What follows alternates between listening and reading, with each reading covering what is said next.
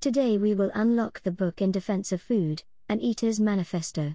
Many people may be surprised by the title of this book. Food is something we grab and eat without a second thought, so why do we need to defend it? If you have doubts, then perhaps you have some misconceptions about food.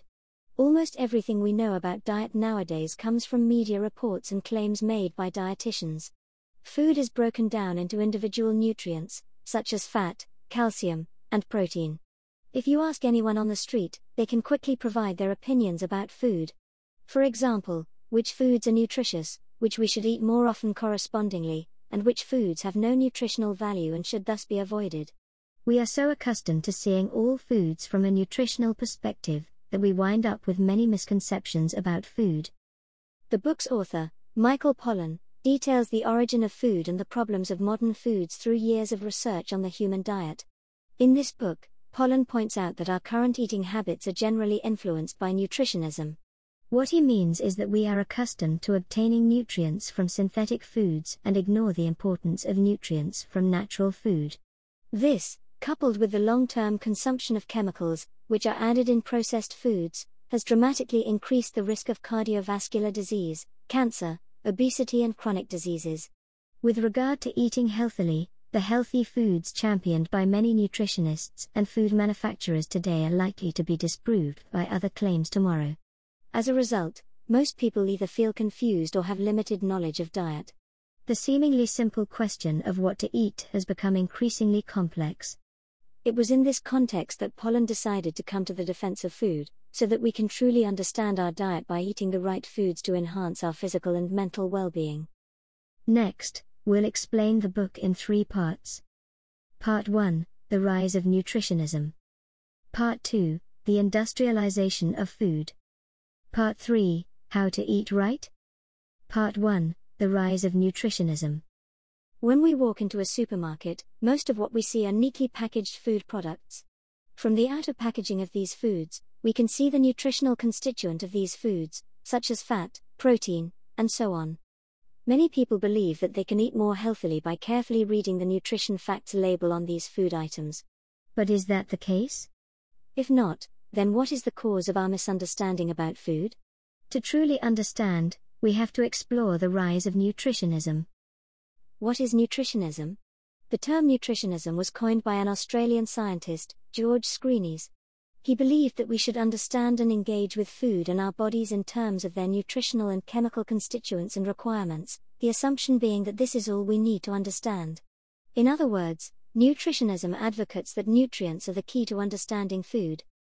Nutritionism is not a science but an ideology. It is like a particular belief or hypothesis that is commonly shared yet untested. In the past, we could make sense of what we were ingesting by looking at the food itself, but now we need to look at the complicated nutrition facts on packaged foods to learn what nutrients we are about to absorb into our bodies. Still, what exactly these nutrients stand for and how good they are for our health depends on a debate which is still raging amongst experts.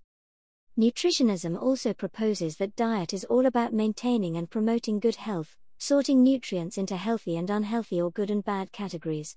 Each time a nutrient is defined as a healthy component, it often makes quick gains in popularity, then like an unwanted gift, it's abandoned and dietary scientists move on to the next exciting prospect. For instance, some scientists argued that protein is the most crucial nutrient in our consumption, thus leading to a plethora of processed protein foods, such as high-protein powdered milk. But simultaneously, another school of scientists pointed out the destructive properties of proteins and introduced new nutrients as replacements, such as carbohydrates. With this in mind, it's likely that other theories would later disprove this claim and replace carbohydrates with different nutrients.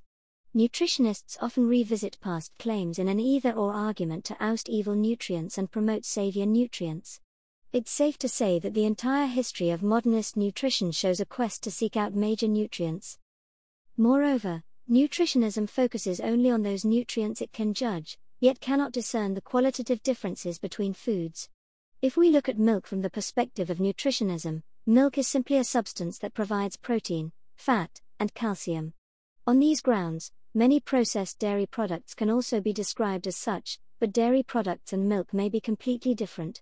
Moreover, we can also easily find less nutritious ingredients in natural milk, such as saturated fats. According to this logic, there seems to be nothing wrong with natural milk being replaced by processed dairy products. But in actuality, natural milk is obviously better than processed dairy products. Similarly, even when fed with the most nutritionally complete infant formula, babies did not grow as well as those who were breastfed. The presence of nutritionism provides the ultimate justification for food processing. It is from the evolution of nutritionism that many synthetic foods have emerged. For those food manufacturers who grasp the technology of adding nutrients, synthetic foods can be healthier than their natural counterparts. For example, margarine is an inexpensive alternative to butter. Inspired by nutritionism, manufacturers feature their products as healthier choices. They remove cholesterol and saturated fats contained in traditional butter and replaced them with monounsaturated fats. If you find your margarine lacking nutrients, such as vitamin D, it's no big deal. The manufacturers can add it right away. The most attractive thing about synthetic food products is that they can be endlessly reconstructed. Manufacturers can add whichever nutrients that are seen as desirable, and remove whichever nutrients that fail to meet public expectations. The repeated construction of nutrition has made imitation foods or synthetic foods more popular than natural foods. Yet few people know that the processing methods of synthetic foods can lead to the emergence of unhealthy ingredients such as trans fats, which are more dangerous than the saturated fats we were trying to substitute. But the food manufacturing industry continues to thrive, and consumers grow accustomed to enjoying these potentially hazardous synthetic foods, with the false belief that they are helping them adopt a healthier lifestyle. Governments also help the spread of nutritionism and the development of synthetic foods. They repositioned the actions of reconstructing nutrient compositions by food practitioners as food science. Manufacturers were allowed to add various nutrients identified as healthy in scientific reports to foods while eliminating those that we would rather avoid. For example, with the emphasis on controlling sugar intake, yogurt makers remove sugar from the ingredient list and replace it with xylitol. In addition, polydextrose and whey protein powder and other healthy ingredients are added to yogurts. Since good nutrients can be added to synthetic foods at will, what about natural foods? In the case of food animals, they clearly cannot automatically alter their body structure to fit nutritionist fashion. So, a new way of breeding emerged. Want to avoid fat? No problem. Animal scientists found a way to raise lean pigs and breed leaner beef. The snowflake marbling of traditional farm animals was turned into a chicken-like new white meat. But at the same time, the freshness and taste of the meat itself was lost, with some people even claiming that it tasted like cardboard. However, animal-based foods can still be changed. What about natural whole foods that cannot be changed? Producers can increase the amount of omega-3 fats in egg yolks by mixing flaxseed in hens' diets, but they cannot redesign the genes of bananas and avocados to change their nutritional stripes. Even genetic engineers are unable to do so for the time being. Therefore, the supermarket sales of such food changes with the nutritionist fashion. When pomegranates are found to have antioxidants that could prevent cancer and erectile dysfunction, people begin to chase down the fruit. Ordinary foods such as potatoes and carrots are left out in the cold because they do not allow for restructuring, unlike other refined carbohydrates such as bread and pasta. Ironically, foods such as sweetened oatmeal are more likely to bear FDA-approved health claims than unprocessed potatoes and carrots.